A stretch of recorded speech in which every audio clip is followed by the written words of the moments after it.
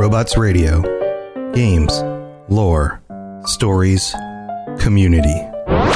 Just press play.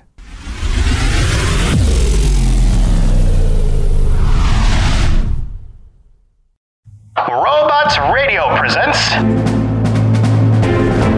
You're listening to the Dungeons & Dragons Lorecast, the best way for everyone from experienced dungeon masters to those curious about D&D to learn more about the worlds, creatures, and lore of Dungeons & Dragons.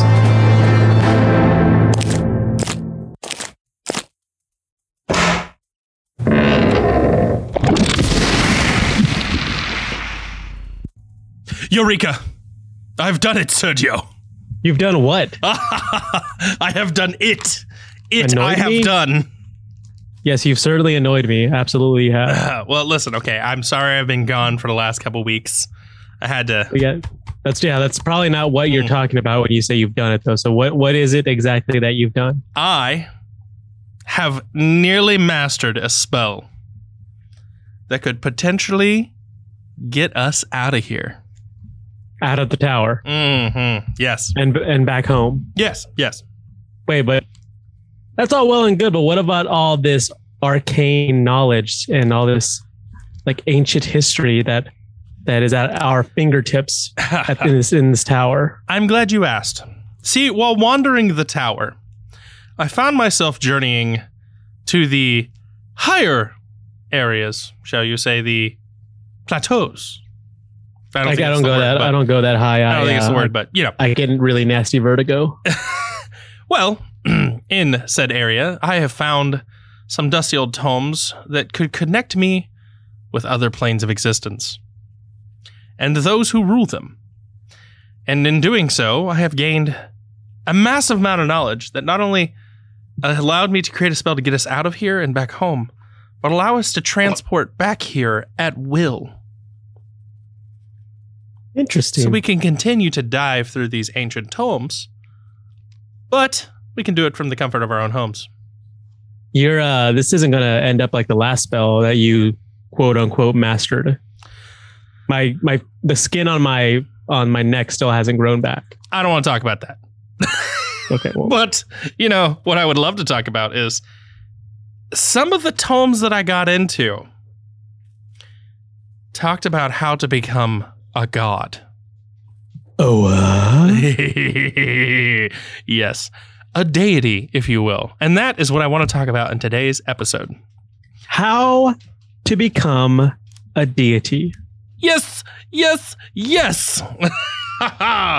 So, it's a long road, however you choose, but there are multiple paths. But before we get to my notes, I first want to discuss the difference between first and second edition, shall we call it deity status, and 3.5 and further. Okay. So, in first edition, second edition, it was, instead of them being calling deities or gods, they were called immortals. So, what it was to be an immortal was, it was still a long and lengthy path to get there. But instead of choosing a portfolio like you would today, you would instead choose a sphere or for lack of better terms, a path of element decision. Okay. So you would choose from 5 different paths, and each one was represented via essentially an element. So earth, water, fire, air, and abyss. Abyss. Now, back in the day, Abyss was the only one that NPCs could only take. So only NPCs could become Abyss, because these people are usually your big BBEGs. They're the guys that just are totally dedicated on destroying universes. Okay. So those guys and gals, real bad. So essentially, when you would become an immortal, you'd choose one of these paths, and it'd be a long, grueling journey that level 36 players would do. Because back in the day, when TSR owned everything, essentially you'd play in different book modules. So 1 through 5, you'd go through, 1 through 3, 4 through 14, and then 15 through 25, and then 26 through 36. Those are usually your higher characters. That is where you would finally choose at 36 whether you're going to retire your being, or because now you've amassed the knowledge that there is essentially another world or otherworldly powers that you could choose to become an immortal. So that's really the big difference between immortals and the gods and deities that we know today. They really only had one lineage. There was one power. That was it.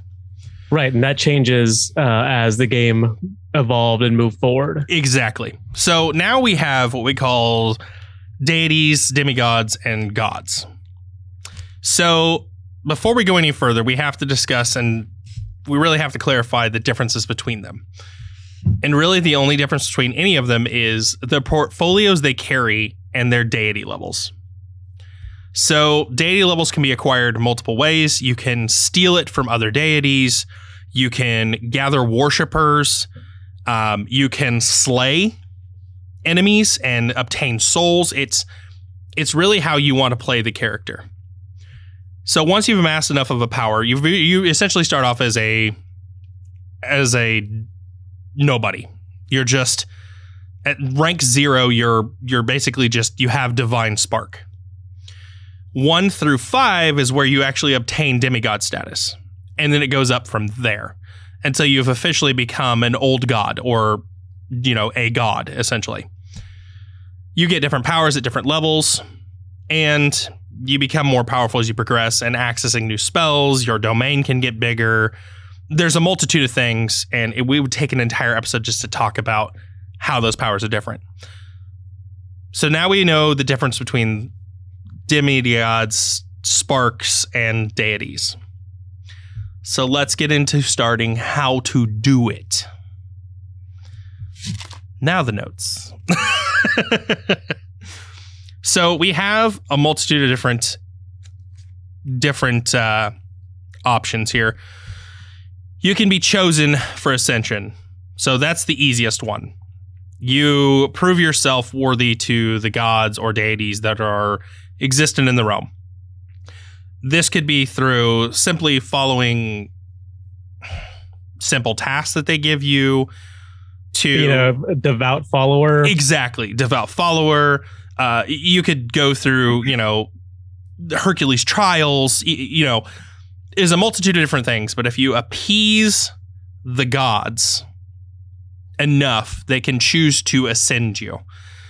Now, what they choose to ascend you to is completely up to them. So they could make you equal in power, or they can make you a demigod that's below them. It's entirely up to their choice. So DM discretion here.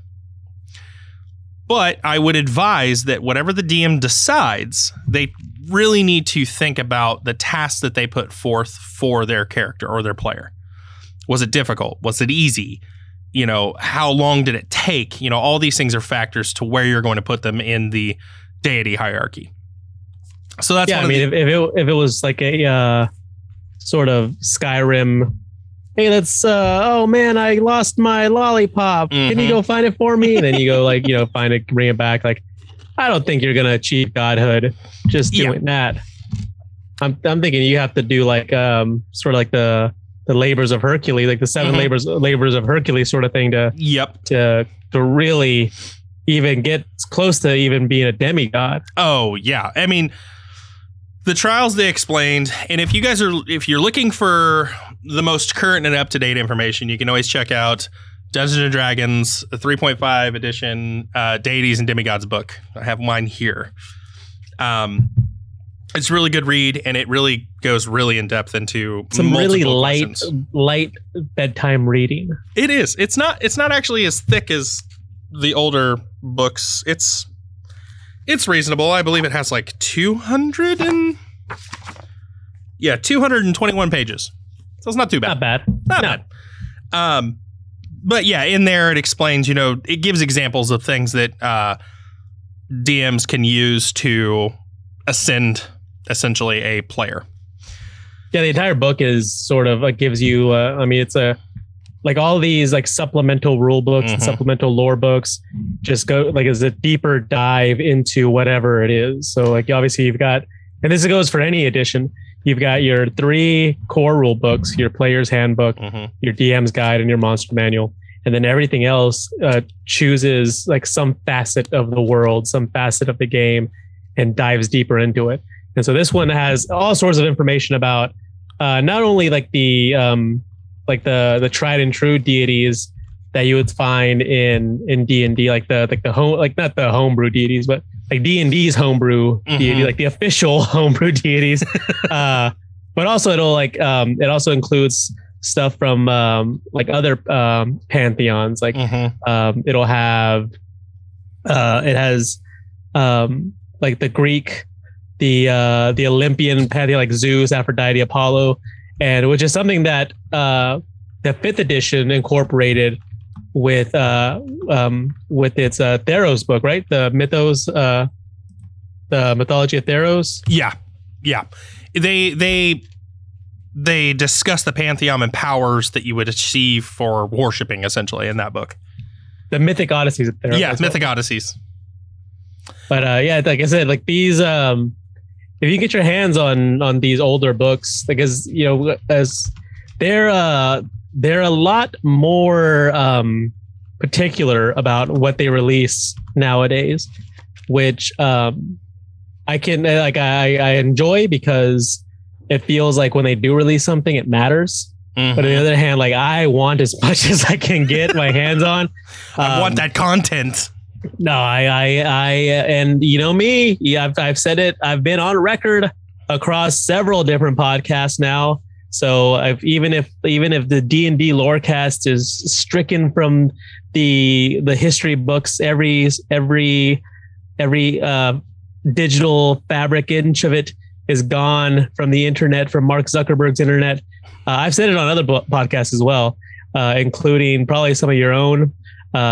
Probably, the Fumbling Four and the Almighty Crit. I know I've said it probably on the Elder Scrolls Lorecast with Tom, and my own Fandom University.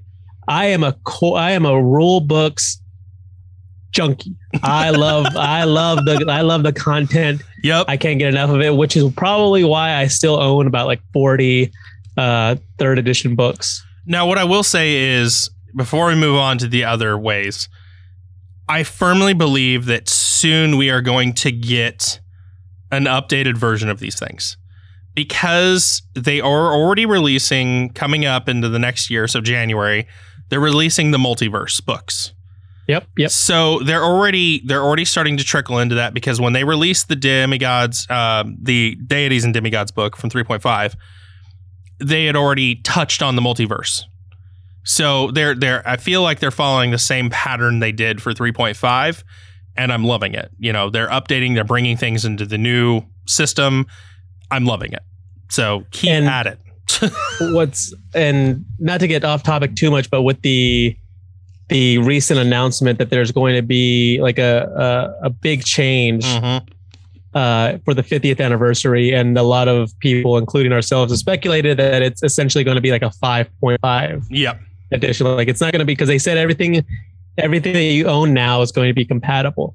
And and keeping with your idea about the multiverse, I'm thinking that they're going to make, when they say everything you already have is compatible, I think they're going to make it that much easier to use 4th edition, 3rd and 3.5 edition, 2nd, even the original D&D stuff with the current rule set. Yeah, I think Wizards and D&D have got something up their sleeve.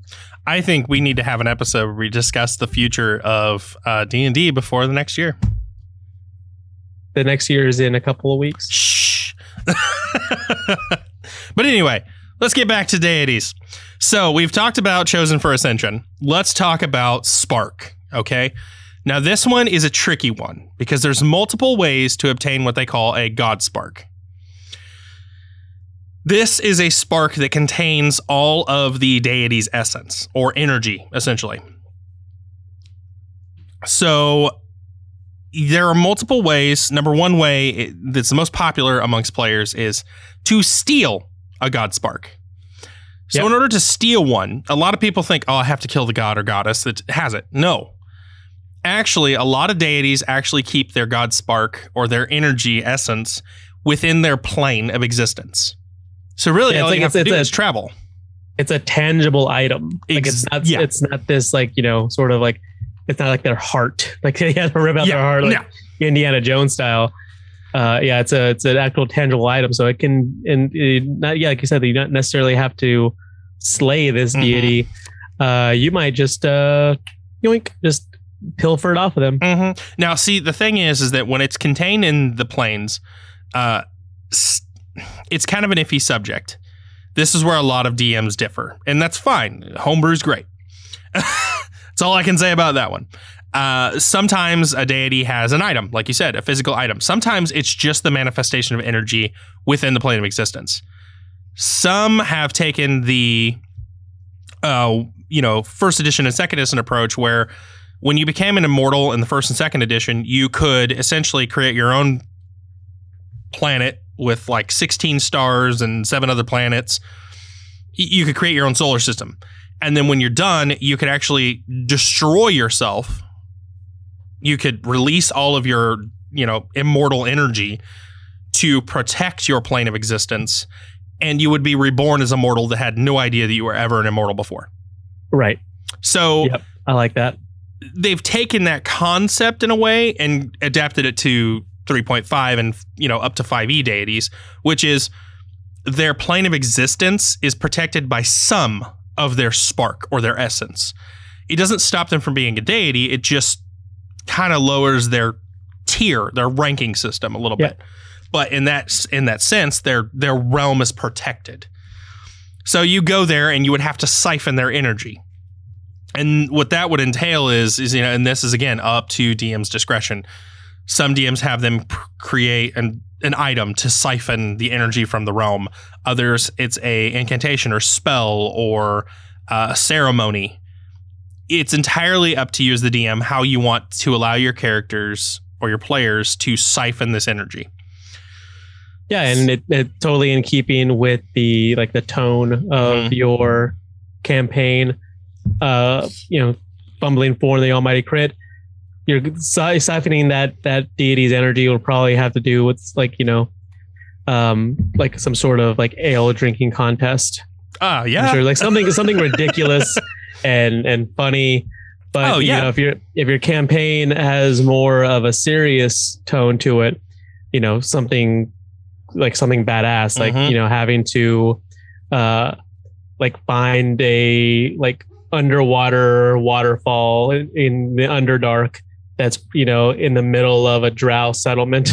Oh yeah, I mean, there's what I have for my deities is each one has almost like a task or trials you have to complete, and one of them actually is a drinking game. You have to complete a drinking game. How did I know? Of course, it's a drinking game / you have to then beat them and best them in combat while being intoxicated. That's the way that they will willingly give up their powers to you because you've bested them. But this deity is known for drinking and fighting. He's the god of barbarians. So it's kind of his thing.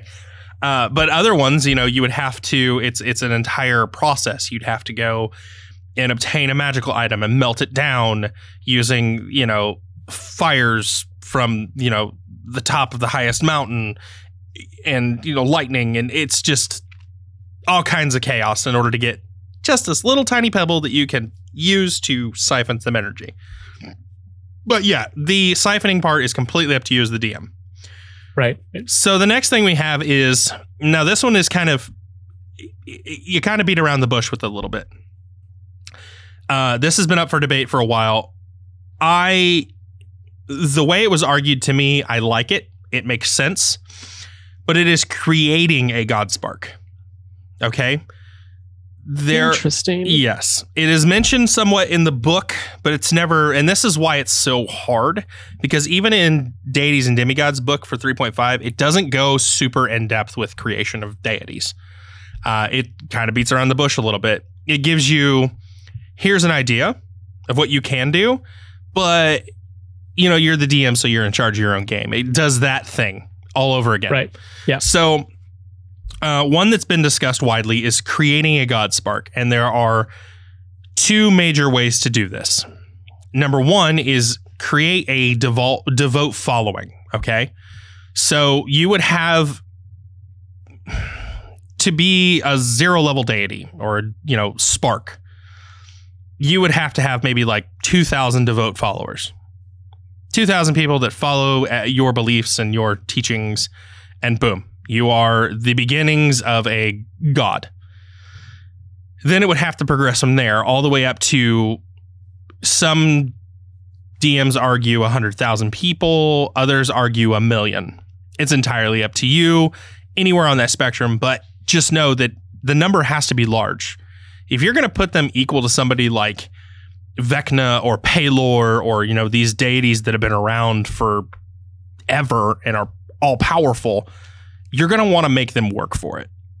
No, yeah. I mean, if you consider like a deity like Pelor, they have, temples and shrines and churches full of devout followers, devoted clerics. Yep. That that continuously and consistently like pay tribute to them. And so you just can't have it can't be like you in a 3-bedroom apartment with like 2 homeboys and like, hey man, I think you're the best. I guess I'm a god now, bro. No, that's not how it works. So that is obtaining worshipers. Okay. Here's where we get down and dirty. If any of you at home have watched Full Metal Alchemist, you'll know what I'm about to say when I talk about the Philosopher's Stone. I've seen Harry Potter. Harry Potter. Close enough. No. So we're going to talk about the Philosopher's Stone for a minute. The Philosopher's Stone in Full Metal Alchemist, spoiler alert for anybody who hasn't fully watched it through. So you can skip this next 5 seconds. Essentially, the Philosopher's Stone is created from sacrificing a large amount of people. Okay. Once sacrificed, you can a couple other components added here or there, and boom, you have a Philosopher's Stone that gives you whatever you want. So, in essence, creating a God Spark can be done in the same way. You can sacrifice anything from 100,000 people, willingly or unwillingly, simultaneously. This is the key here. It has to be simultaneously. Or you can sacrifice an entire universe to create a God Spark. I would probably, wait, how do you sacrifice a universe? See, this is why creating one that way is a lot more difficult. It is up for debate. It is 100% up for debate. I've gone to forums, I've looked through books, I've, YouTube videos, everything. And it always comes down to, is it 100,000 people? Is it devote followers? Is it an entire universe? And it's been agreed upon that it's either or. You can either do 100,000 people willingly or unwillingly, or an entire universe. How much you sacrifice depends on the power of the God Spark you're going to receive. Right, so 100,000 will give you bare minimum of a 1. Yeah, it'll get the process started. Exactly. I mean, think about that for a second. You got a deity rank of 1 because you killed 100,000 people at the same time. It's a lot of people. There's a lot of people to kill at once. A lot of people. Do they all have to die at once, or can it be like a steady stream of like human sacrifice over like a 3-day period? See, that again was another thing up for debate. I will leave it up to the DMs at home. But I would say it needs to be simultaneously, because if you're going to create something in such an evil manner, I know you can do this. I have thought of multiple ways to do this. Yes. I mean, if you enslave a couple dragons, what is killing somebody? I would say arguing simultaneously in the same day. I'd say, you don't have to kill them at the exact same time, but all in the same day would be my definition of simultaneously. They all need to be within a 24-hour span. But yeah, it's a lot harder to create it than it is to get devout worshipers. Right. I mean, so that is the creation of a God Spark, in essence. You can steal it, you can create it. And here we have, you can siphon it from magical items. So in essence, every time Texton Star says start a cult and distribute it through the Kool-Aid. I mean, Yeah, that's a way. It's not what I had in mind, but that's a way easier way. So I mean, yes, so it's like best of both worlds. You have the followers and the deaths. exactly. Siphon it through magical items. Now, this one's a little bit more complex. As at the end of every show, we give a magical item. Now, a lot of people don't think about it, but magical items are either created from high powered wizards or magic users, and sometimes gods. So in order for a god to create a magical item, it would be easy to argue that the god would have to put its own magical essence in that item. So therefore, you could argue, I can siphon the energy from this to obtain portions of a god spark. So if you obtain enough energy from siphoning magical items, eventually you could create your own god spark, essentially. Right. So The slow but sure. And nobody has to get hurt, and you're not trying to acquire worshipers, and there's no time frame. You could literally do this over the next 25 years, just gathering magical ancient artifacts that have been touched by the gods, So here's the catch-22 with that, though. This is the part that makes it difficult. You can either, and it's again, another area where it's up to DM discretion.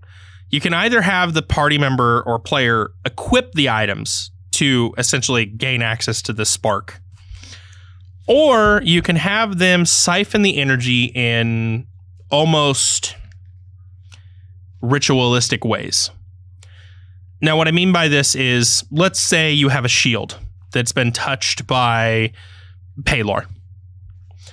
The shield gives you divine energy. It gives you pluses on all your spell casting, and it casts light. I don't know. Well, that's a pretty potent shield and pretty potent magic. But the way to siphon it is you're going to have to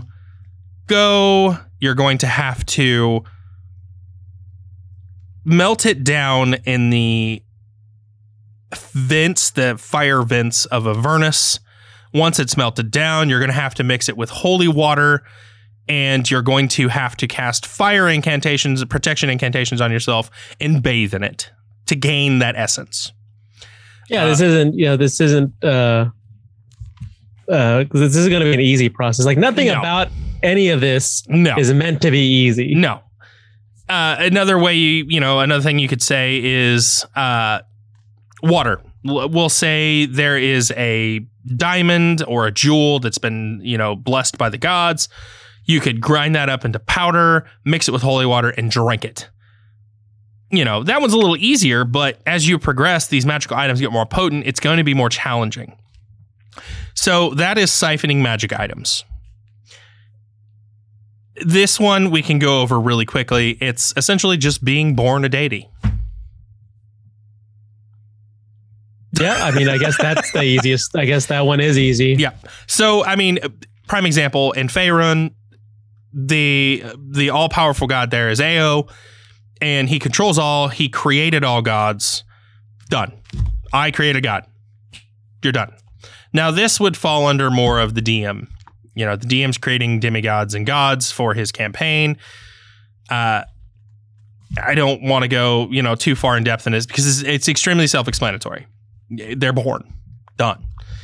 Now, what I will go into is something that I have done is instead of just being born because I said so, you're born from a collective consciousness or collective power.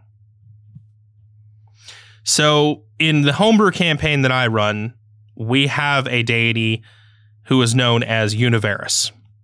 And they came about through the war between gods. It was, huge clash, all this energy, planets are being destroyed, stars are being born. All of this was happening. And because of this massive amount of energy gathered in one place, boom, Univerus was born. Right. They essentially embody power itself, the universe and power. So they were born through chaos, essentially. And there are some other deities that, we can go into that is a similar origin for them, but they were usually a physical body or idea before being born out of utter chaos. So that's just an idea that I personally came up with to make being born a little bit more interesting. So let me ask you this, being born. So I'm going to assume you can use like standard Greek mythological like origins where a god can come down and either impregnate or become impregnated by a mortal. Well, so, no. I mean, that would be the creation of a demigod. So right. So you've got a demigod walking around, sort of like Hercules, the aforementioned Hercules, half man, half god. Yep. All hunk. And let's say you kill Hercules or you kill this demigod. Do they have that same spark in them that you can then use to ascend yourself? Yes. Essentially, any being that is of the deity tier has basically this immortal essence or this deity spark, this power. So the celestial power, if you will. Right. Anybody within the deity tier has that. So killing anybody on that tier, to include another mortal that just happens to have like a 0 rank, you're still going to get some powers from them. Yeah, just some random Joe or Jane that perhaps their mother said an emotional especially emotional prayer or made an especially significant offering to a god. Yep. Right before she went into labor, and that god or goddess blessed them. Exactly. Bless their child. I like that. That has a lot of potential for adventure hooks. It does. Not only with within your own characters, but with NPCs like acting as bodyguards. But I like the idea of this. I am all about I'm all about players and DMs getting together to build characters. Yeah. And even the DM as a result of because then the DM at least for me I know I don't make my players do this, but I don't make them do anything. I'll ask them if they'll allow me some allowances, some leeway with their character to stuff that they might not even know about them. Yeah. And so one of those characters very well could have that spark without knowing it. Yeah. And hints and stuff are dropped throughout the campaign until it's finally revealed. And, they're a level 10 rogue that's been stealing their entire life, come to find out that they have a spark from a god or goddess. Oh, yeah. And that's sort of like been in the background their entire life. Like it's sort of been guiding their entire journey, more or less. Yeah. And Mary in chat brings up a good point. There should be some creative license in both directions. So the player wants to create something, all for it. I'm so game for that. But I also want some allowance here because a lot of players don't come to the table with 16 pages of backstory that covers every little inch. And even those players I've still been able to weasel my way in to make some great plot hooks. And you're a little weasel. Yeah, I am. So, I mean, it kills me when I'm not allowed to do that because I'm not doing it to take your character from you. I'm not doing it to steal your pride and joy. I'm doing it to give you something to be further invested in. I want you to be able to feel like you are truly this character and a part of this world. And by giving you a plot hook that attaches to this main campaign or even the side quests that you're doing, I want you to feel like you are responsible, essentially. You know, I feel like creative, just like Mary said, creation needs to be allowed in both ways. So all that being said, I feel like we've got a couple more things to go over, but I feel like we should do them after the break. So let's take our mid break. Yes.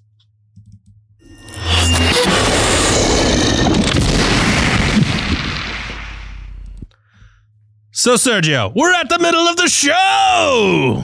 Middle is so middly. I love it. So Sergio, do you want to take a minute to thank our patrons? I do. I absolutely do. First and foremost, I'm gonna go in no particular order except for this one. I want to thank Lupus Malum, our deity. Speaking of deities, our deity patron. Lupus is able to play our monthly campaign that Crit comes up with. I played it. Last time we played, there was a lot of discussion of eating a certain pony. I don't really want to get into it. I think that was taken the wrong way in the wrong context. I just said it's clipped. It's clipped. I just said the horse looked delicious. That doesn't mean I want to eat it. I mean, I can say something looks delicious without wanting to eat it. But yeah, in addition to doing that, he also is able to get all the perks we've got. We got T-shirts, we've got stickers, we've got one-on-one time with me or Crit or both to discuss like the flesh out campaigns or characters or adventures. But if you don't have the dimp, if you don't have the gold to shell out for deity status, there's tons of other levels that you can help us out at, including as low as $5. And like even there, you get early episodes, you get ad-free episodes. And moving on forward, you get bonus episodes. You get, like I said before, T-shirts, stickers, all sorts of cool stuff. But I want to thank Chris Mitchell, Remington Cloutier. We both want to thank them. Of course we do. Jared Bush, Pie Man, aka Maverick, who's going to start his Fallout Roundtable show here pretty soon. Very excited about that. Jonathan Sutter, Wolf the Sheepdog, Daniel Paleo, and our newest patron, Sergeant Reaper. Thank you so much for signing up. And if you're interested in any of that cool swag or extra content, visit patreon.com/DND Lorecast. If you're unable to support us financially, just keep listening. Thank you so much for listening. That's more than enough for us. Oh yeah. I mean, that's more than I could ever ask for, is for people to listen to my insane D&D ramblings. You're being able to do this show once a week, and saves my wife that hour-ish of time that I'm not talking to her about D&D. I cannot stress enough, if you cannot find the spare gold or copper in your pocket, don't stress it. Tell a friend about us. Listen to us. You can support us in multiple amounts of ways, and it doesn't have to be monetarily. We do this because we love you. We want to bring a smile to your face every day, and we love D&D. So that's all there is to it. So no pressure. We love you guys. So with all our patron thanks and listener thanks out of the way, I do have something for us today. So, you ready for this, Sergio? I am. There's new minis. Baby. There's new minis. You're so excited. Oh, I'm so excited. So I thought I noticed a certain, little pip in your step, jump in your step. I don't even know what I'm saying anymore. So here's the thing. Fizban's Treasury of Dragons just came out. March 2022, Fizban's Treasury of Dragons is going to be releasing 15 miniatures. Okay, so we're going to take a look at some of these. I'm going to bring them up on the screen for those who are in the Twitch chat right now. And if you're listening to the audio version of it, we will have links to all these in the show notes. Yes, and before I bring them up, I'm going to say, as always, you can always go to minisgallery.com and you can look up all the list of miniatures that have ever been for D&D. We're talking all the way back to the starters. So here we have, I'm going to bring it up. I'm going to bring it forward here. I gotta bring it up. We're hiding it. Here we go. There we go. So we have our miniatures. We have the first one on the list is a green dragon. Now this thing is, I'm going to bring it up big screen for everybody at home. This thing is awesome looking. I mean, it's got the long dreadlock, kind of like nasty, slick black hair. It's gnarly looking. I don't really know how to explain it. It kind of looks to me like almost like an orc, not an orc, like a troll crossed with a dragon. I mean, it's pretty cool. That's all I got to say. It's pretty cool. So that's our first one. The next one we have is Dragon Blood Ooze, and not really much to say about it. It's ooze that's red and has dragon scales in it. So there you go. We have an unknown mimic. Now this one's cool because it looks like it's either going to be like a tub of bathing water, or it's like a barrel, or it kind of looks like an old school like hot tub, like an old hot tub is the easiest way to explain it. Yeah. And it's pretty cool. I've got all the other mimics that have been released so far, and I definitely want this one. That was pretty cool. It's pretty cool. So we also have an red dragonborn, and this one's pretty cool because the dagger's floating in their hand. They're kind of hovering, and there's like these crystal gem type things floating around their head. I think this is supposed to be like our ruby dragon, like our ruby dragonborn. Ooh, I like it. Because remember when we talked about Fizban, there's like the crystal dragons have these different things associated, like their scales might be, crystal. They may have crystals floating around their head. So, right, yeah. Yeah. So that one's pretty cool. We have Fizban himself as a miniature coming out. And he's dressed in his typical green robe and green hat, and he has what looks to be like a little yellow parakeet or something on his finger. I'm ready for this one. I want this one. If I don't get any of the other ones, that's the one I want. He looks like someone's like really like chill uncle. Yeah. So we have a new green dragonborn, and it's just a simple green dragonborn and what looks like traditional rogue attire with a I cannot remember what those things are for the life of me. You put meat in it. Goblet? No, it's not a goblet. A tankard. Yeah, tankard. It's just a basic green dragonborn. The blue dragonborn looks pretty sick. I mean, they're carrying an axe. They've got all this armor on. It's pretty sick. So those are a couple of them. I'm not going to go through that entire list, but I am going to touch on the fact that we now have an Elder Brain Dragon miniature coming out. I'm ready for this. That's disgusting. It's savage and you know it. I don't know how I feel about that. It's nightmare embodiment. We also have a Draco Hydra. That's nightmare fuel for real. It is. We also have a Draco Hydra coming out, which, I'm not terribly excited about this one just because we have Tiamat. I mean, yeah, Tiamat's not, Draco Hydra's not Tiamat, but whatever. Yeah, I mean, if I'm going to use a multi-headed dragon, it's going to be Tiamat. Let's be honest with ourselves. True. But those are some of the miniatures coming out. And like I said, if you want to check out the full list of them that are out right now, it's minisgallery.com. But that's what I have for all of us today in the miniatures corner and the newest releases. What do you have for us in the DM's corner? Well, in keeping with the idea of deities and gods and demigods and how to become them, what if a erstwhile party member turns rogue? And I don't mean rogue as in the class, but rogue as in turns evil and turns their back on you and ascends to godhood on their own, and you're forced to take down your former compatriot and kill them. How do you do that?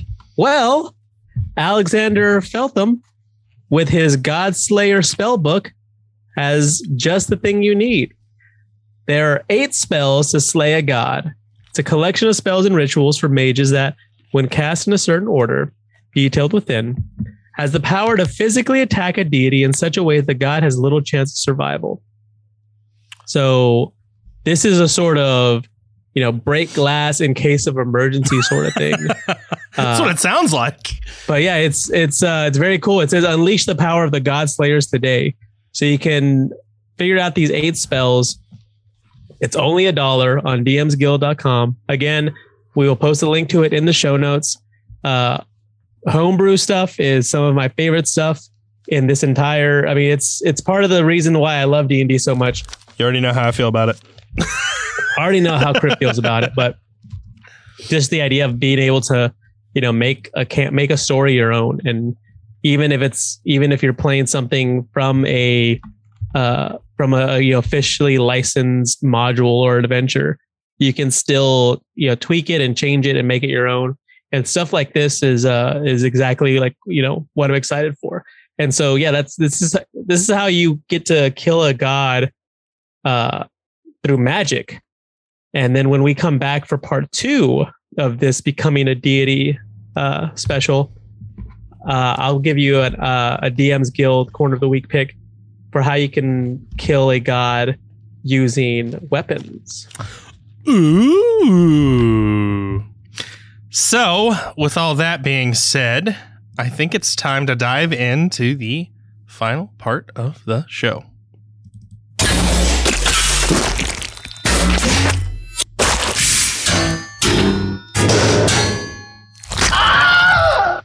So I only have 2 more ways that are talked about amongst the D&D fandom and in the books to become a deity or equal to deity power level.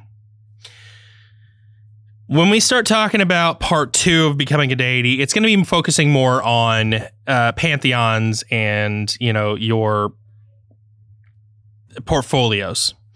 How to pick a portfolio. What would you get a portfolio? We're going to focus on that in part 2. This is adventure hooks and stuff like that. This is just how to get there. These are the ways we're doing it. Like how to get there with part 1 right now. Yep. Part 2 will be like, once you're there, what do you do? Yeah. So to finish up part 1 here, we've talked about being chosen for ascension. We've talked about spark, stealing, creating, or siphoning. We've talked about being born. We've talked about being massive power collective. You're just being created from this massive surge of energy. But we didn't talk about one thing. A wish spell. The wish spell. So there the are... almighty wish spell. So there are some... Again, these are gray areas. Becoming a god is just a huge gray area. Becoming a god or goddess is a huge gray area in D&D. It's not really talked about. It's not really done a lot. But with wishes, here's where it comes to pass. With a wish, you have to be careful most of the time when wording it. Because if I just walked in and said, I wish to be a god, well, now you're the god of ants. Great. Fantastic. Or you're the god of nothingness. I'm going to cast you out into a void of endless nothingness, and there you go. You're the god of it. Have fun. How emo is that? Yeah, Text and Star nailed it. Wishes are dangerous. Downright dangerous. So if you're going to use a wish spell, I would advise, number 1, that you talk to your DM about how they feel about it. Because some DMs even put wish spell on the ban list of wish, spells that you can use at their games. Just because the wish spell is so powerful. Another thing I would talk to them about is how particular they are on their wording. If they're just going to take you for face value and say, I wish to be a god, and they're like, okay, we'll give you a pantheon, we'll give you a portfolio, we'll give you whatever you need, then cool. But if they're going to be like, you just got to word it right, I would not advise it. I would choose any of the other options, because getting out of the wish is going to be 10 times more difficult than getting a hold of a spark. I'm just saying. See, the whole thing about a wish is it depends on the sort of magic that you're using. I guess, I mean, like, because I think of, and this is a weird like grab from my brain, but I think of Twisted Metal and how like when you win the Twisted Metal competition, you're allowed to get something, like you're allowed whatever you want from the person who put it together. Mm-hmm. And one of them says like, I want to fly. And the guy's like, all right, cool. And so he like jumps off the building and splats on the ground. And then the guy pulls 2 like plane tickets out of his pocket. He's like, oh, I guess these are going to go to waste. And so like, it's sort of that idea. Like you need to be careful, like how you word stuff. But yeah, I think it would also depend on like how the particulars of the wish spell, like who's casting it. Yeah. Like what like power they are, using to cast it. If it's a deity that's on the lawful good, in the alignment, then probably, they wouldn't matter how you word it. If you say like, I want my loved one to live, to survive this illness. Yeah. Like they'll be able to, like, I know exactly what you're talking about. However, if you're trying to like pull a fast one on a chaotic or even an evil deity, then wording it just all haphazardly is to your disadvantage for sure. Yeah, definitely. So, and I feel like at this point we should do an entire episode on wishes. No, like yeah, different for types. Sure. So if that's something y'all want to hear, you go to the Discord and let us know. Hit us up on Twitter. Let us know, because I would like to do an episode about that. But anyway, so that's Wish.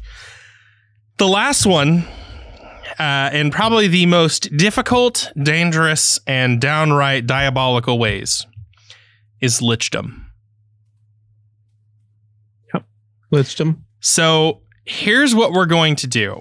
Instead of explaining Lichdom, because I'm pretty sure if you're listening to this, you have a pretty good concept and knowledge of Lichdom. So instead of explaining Lichdom, I'm going to explain how to do it, because it is a process. Yeah, absolutely is. So the first thing is, and most important thing is, you have to seek out the forbidden knowledge. The forbidden knowledge is the Book of Vile Darkness that was created by Vecna, the god of secrets. The cover is made from human flesh, demon bone, and the ink is in blood. What blood? We don't know. The book will convert you to evil. If you're not already evil, being in the presence of that book is enough to just make you evil or start to convert you. Here's how you know you have the right book. Plants will wither and die in its presence, and animals will stay far away from it. This is how you know you have the actual Book of Vile Darkness, because through the eons, copies have been made. Across the multiverse, copies have been made, but there's only the one original. And you may ask yourself, okay, well, this is all fine and dandy, but if there's only the one, how am I going to get my hands on it? Well, that's what makes this book interesting. Legend says that it has a will and mind of its own, and it will seek those out that truly deserve the knowledge that it holds. Truly deserve? Truly deserve. Can be the most easily manipulated. DM discretion. So we have our book. Let's say we have our Book of Vile Darkness. What do we do now? Well, this is the 2-part. Okay. First, we have to create a potion of Lichdom. And secondly, we have to create a phylactery. Now, this is if you want to do it, and this is where the DMs come into play. This is the traditional Lichdom transformation, which makes it, I'd argue, fun and difficult for your players.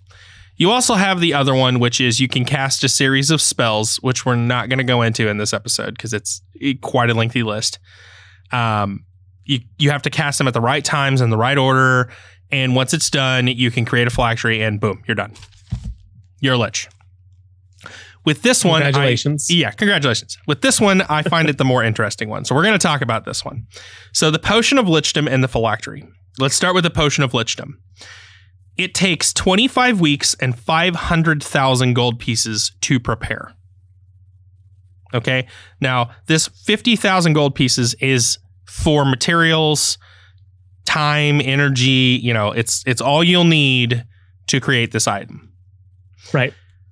This is only after you've acquired these items.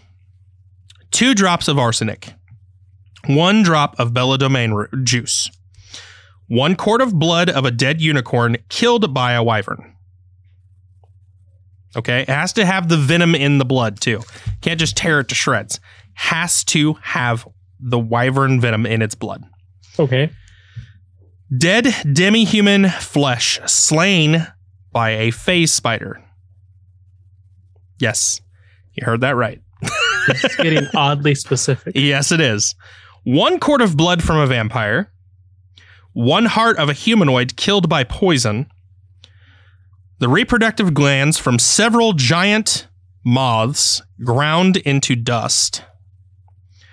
1 pint of venom from a phase spider and 1 pint of venom from a wyvern. Once you have all of these components, you must mix it under the light of a full moon in the exact order that the items were given in the book.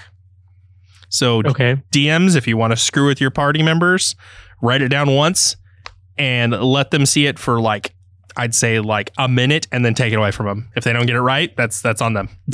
But why would they get it taken away? Because the Book of Vile Darkness has a will of its own. Remember that. Right. So if it wants you to see the spell, it will allow you to see the spell. Otherwise, it'll just shuffle it up in its endless amounts of books or pages. So, yes, mixed under the light of a full moon in the order given in the book. You'll know you accomplished it successfully if the liquid in the container is a bluish black sparkling substance. This substance only lasts 7 days. Okay? So that is that. Next thing we have to do is we have to create our phylactery. Now, a phylactery is a significant item or significant thing to the individual, and it has some criteria. You can't just be like, I love this rock. This is Fred, my pet rock. No. My pet rock, Fred. Yeah. So here are the criteria to creating a phylactery. It needs to be a significant item to the individual. It has to be inorganic material. Okay? And it has to be solid. Those are your 3 criteria. Okay. Once you meet those criteria, you have to use 50 weeks and 100,000 gold pieces to create it. So right around a year and right around a small fortune. Yes. All right. Yeah. So once you have these things completed, let's just say instead of doing that, you choose a childhood doll. You could do that, but keep in mind your phylactery is what you're going to contain your very life essence in. Mm-hmm. So if you really trust a doll to do that, cool beans. Best of luck to you. Really put some thought in your phylactery, because if your phylactery is destroyed, then you can be destroyed again. Yeah, of course. It's like a Horcrux. Yeah. Essentially, your phylactery is an anchor to the material plane. It is what keeps your soul here. So once you have completed these items and you're ready to continue on with the ceremony, you have to drink. You have to cast a spell on the phylactery to siphon your soul into it and drink the potion that you've created. If done correctly, you will die. That's something you don't hear too often. Yeah. If you did it right, you'll die. Huh? So, in 1d6 plus 1 days, you will be reborn as a lich. After you've become a lich, it's not smooth sailing from here. You must feed your phylactery souls to keep its magic going. If you do not feed its souls, you will turn into a demi-lich, which is essentially a floating head that is crazy because it has all this power and knowledge and can do nothing with it. They're almighty powerful. They can cast spells. They can kick your butt. But they are crazy, so they don't know how to truly channel that energy to persevere and pursue goals. They're just there. They just exist with all this power. Could you imagine existing with an abundance of power and just being unable to truly utilize it? That's how I feel every day of my life, Crit. You're truly insane. You're truly insane. But no, the Demi-Lich is awesome. I mean, like, yeah, like it's like this giant floating skull. Like, think of like any sort of like 90s sort of like black metal like t-shirt, like, you know, floating skull with like fire in its eyes, like surrounded by green flames. Yeah, Demi-Lich is cool. Demi-Lich is very cool. They usually have jewels in the eyes too. Yeah. So those are our top ways to become a deity. Now you can feel free to make your own and feel free to tell us about it, because I would love to hear your homebrew ways of becoming a deity. But those are the book and agreed upon across the DM fandom, or the D&D fandom. These are the official ways. We want to hear your homebrew ways. Yeah. These are the official and officially acknowledged ways to become a deity. So that brings us to the end of the show. Just like that. Just like that. So, of course, at the end of the show, I have to give my magical item of the week. Let's hear it. Right. So I'm going to bring another one out of my homebrew vault. Since we're talking about deities, I thought I would bring an all-powerful deity-slaying weapon. Oh. Yes. I like it. So we're actually utilizing this right now in the Fumbling 4 and the Almighty Crit podcast. I won't give any more details yet because I'm not sure if that episode's released, but this item is going to be in, if it isn't already, it's going to be in one of the future episodes. And it is called the Arrow of Godslaying. The Arrow of Godslaying. Yes. Or the street slang Godslayer Arrow. Got it. So what this is an arrow that's been carved out of the remnants of bones from Ao, imbued with the magic of Ao. And it has been carved into the shape of an arrow. When thrust into a normal mortal, it will instantaneously kill them. And it creates a magical barrier that prevents them from ever being reborn or resurrected. It totally eradicates them from existence. Their soul is no more. They will not rest. They are completely eradicated. I mean, that makes sense considering that Ao is sort of like the god of gods. Like, yes. Like, you know, as far as like deities go, like he was the one that I think he's known as the over god. Yes. Because like he was that much, like all other gods were subject to him. And he, you know, pretty much everyone else, even like Lolth, bowed down to him. Exactly. So here is the catch. When used on a god or demigod, it has the power to either A, drain them completely of their life force, or B, drain them completely of their deity power and status. Ooh. Now, I say A or B because it is completely up to the wielder on what they want to do. You cannot choose both. You can either kill the god, or you can take their power. Once chosen, it cannot be undone. Right. Now, here are your catches. No mulligans. No mulligans, no takebacks. So when it comes out of your mouth, player, be sure you mean it. So here are your catch-22s with this. Number 1, if fired from a bow, the bow is completely rendered useless after being fired. So that means... I can see that. I mean, that much power... Exactly. Would be too much for a bow to handle. Mm-hmm. Okay. There is only one bow in existence, which I will give in the other gods episode. that can handle the power of the Godslayer arrow. So, once it's used on a bow, that bow is completely rendered useless. I don't care how much magic is in it. So there's only one type of specific bow, or one type of bow in period. One bow, period. There's only one specific bow in existence. So no bows can handle this arrow except for that one. Okay. Except for that one. And we'll get into the reasons why. But that is rule number one. That it's Cupid's bow. It's Cupid's bow. Yeah. Toasty nose. So yes, that's rule number one. Rule number two, when utilized, you need to roll a percentile. If you roll 51% or higher, the arrow breaks and is completely rendered useless. It loses all magical properties. If you roll a 50 or below, the arrow can be utilized again. But the bow's fine. No, the bow still gets destroyed. So how do you there's only one type of there's only one bow. No. We're talking about the arrow itself. You roll a percentile. If you roll 51 or higher, that arrow is destroyed. Yeah, but you said that when you use the arrow, the bow is destroyed. Yeah. So there's a 51% chance that both items are going to be destroyed. Your bow is destroyed no matter what. Your arrow has a 51% chance of being destroyed. So what good is having the arrow still if the bow's been destroyed?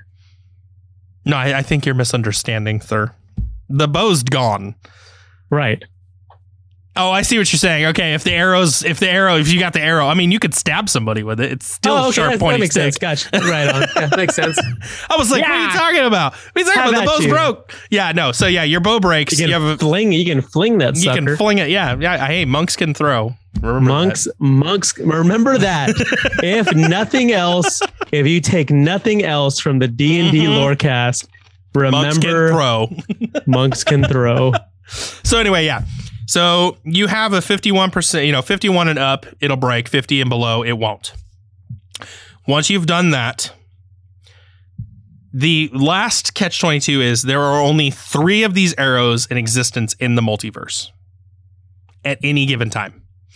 So the chances of stumbling upon one or having one are extremely rare.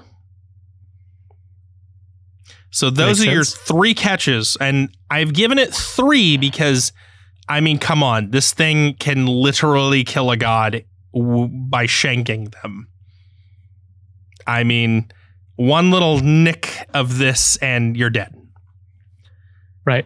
So, I mean, it's got to have some pretty potent drawbacks.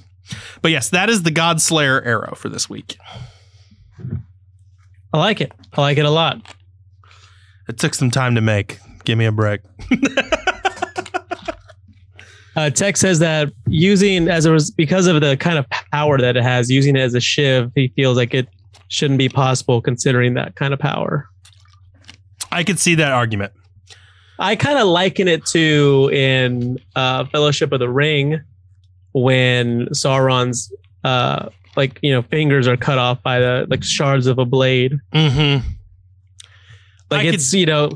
You're gonna have to roll something fierce for it to work, but yeah, that's the appeal of me doing D&D is like if the roll is right, you can achieve what would otherwise seem impossible or improbable.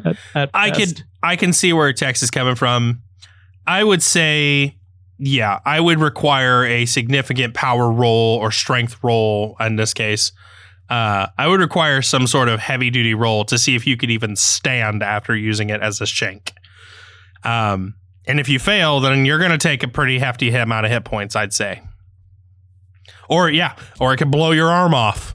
I mean, yeah, hell yeah. Yeah. You're going to kill that god, but you're end up without an arm. Now, the thing is that I would argue, because this weapon was originally made for deities to use. If a deity is using this weapon, it's going to do nothing. It's going to be a basic arrow to them. And, I would also argue that if a monk throws it, it's not going to do... Because the monk is using their ki to throw it, not their pure strength. So I would argue that it's not going to do so much much more than fatigue the monk severely. But again, you feel free to tinker with it at home.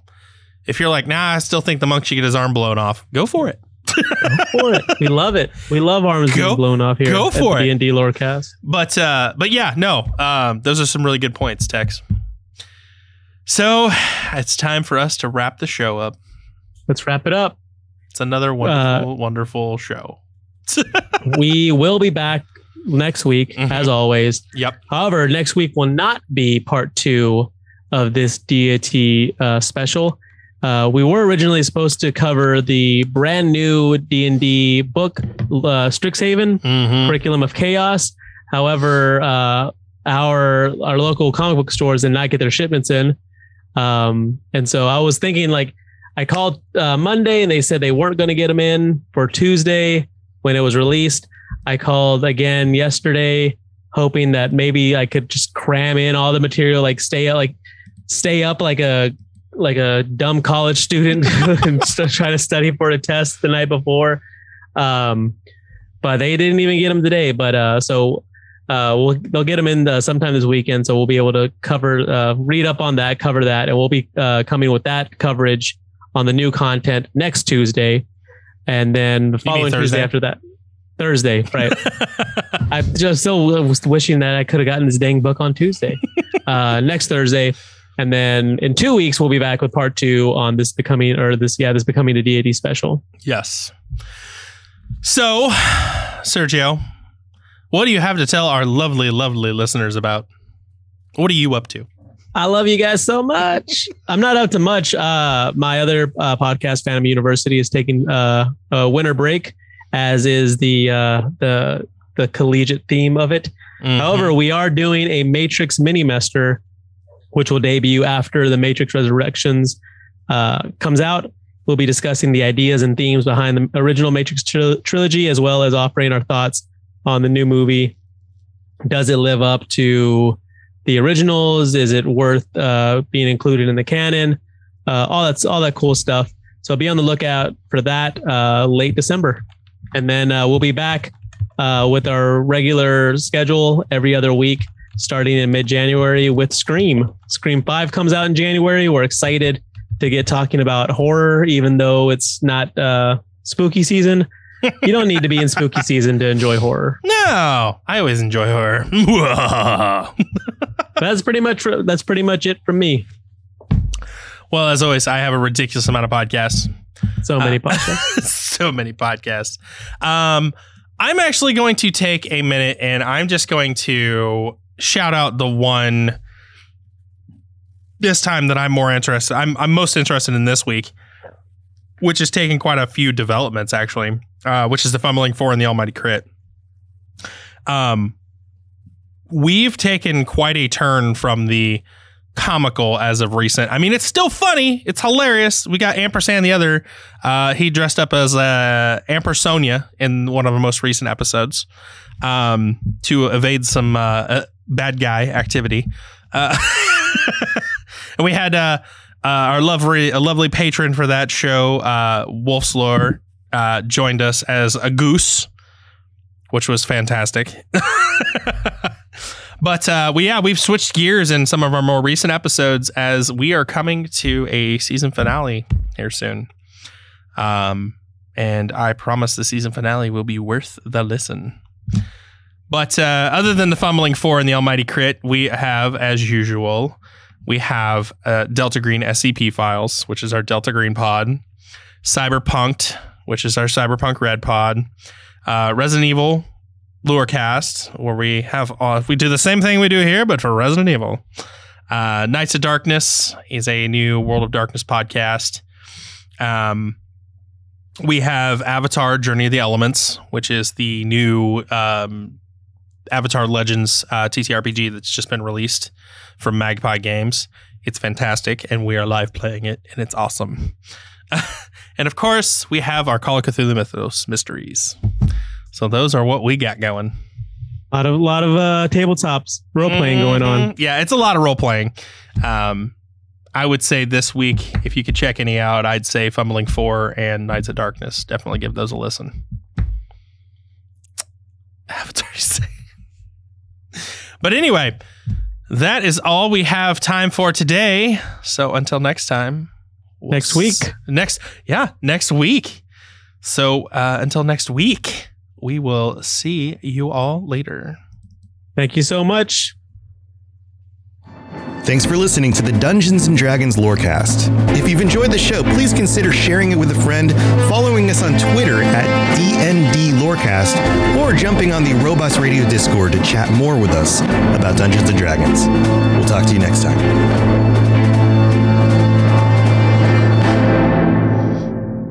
You've been listening to a Robots Radio podcast. Smart shows for interesting people. Check out all the shows at robotsradio.net. Hello, gentle listener. Every Friday, be sure to tune in. What the hell are you doing, Ampersand? Hi, Charlie. I'm sorry I broke in.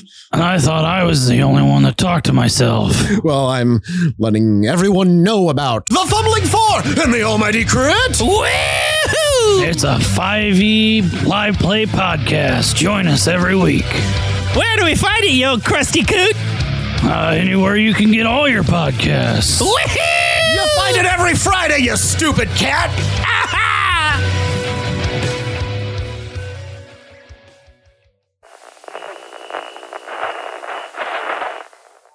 Hey, all you wannabe raiders out there, it's your bestest girl Rose coming at ya from top of the world.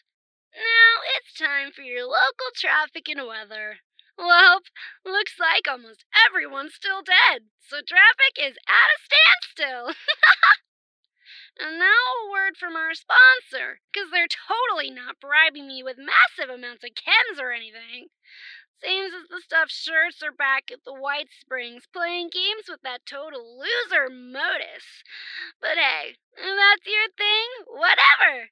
So if all you squares wanted to hear more totally sort of, but maybe not boring stories about rebuilding Appalachia and being all goody two-shoes, definitely not raiders, check out this thing they call a podcast. The Modus Files, whatever that's supposed to be, on Spotify, iTunes, and wherever else you listen to those things. Double ugh, they're not paying me enough for this. Till later, this is Rose. Raiders rule!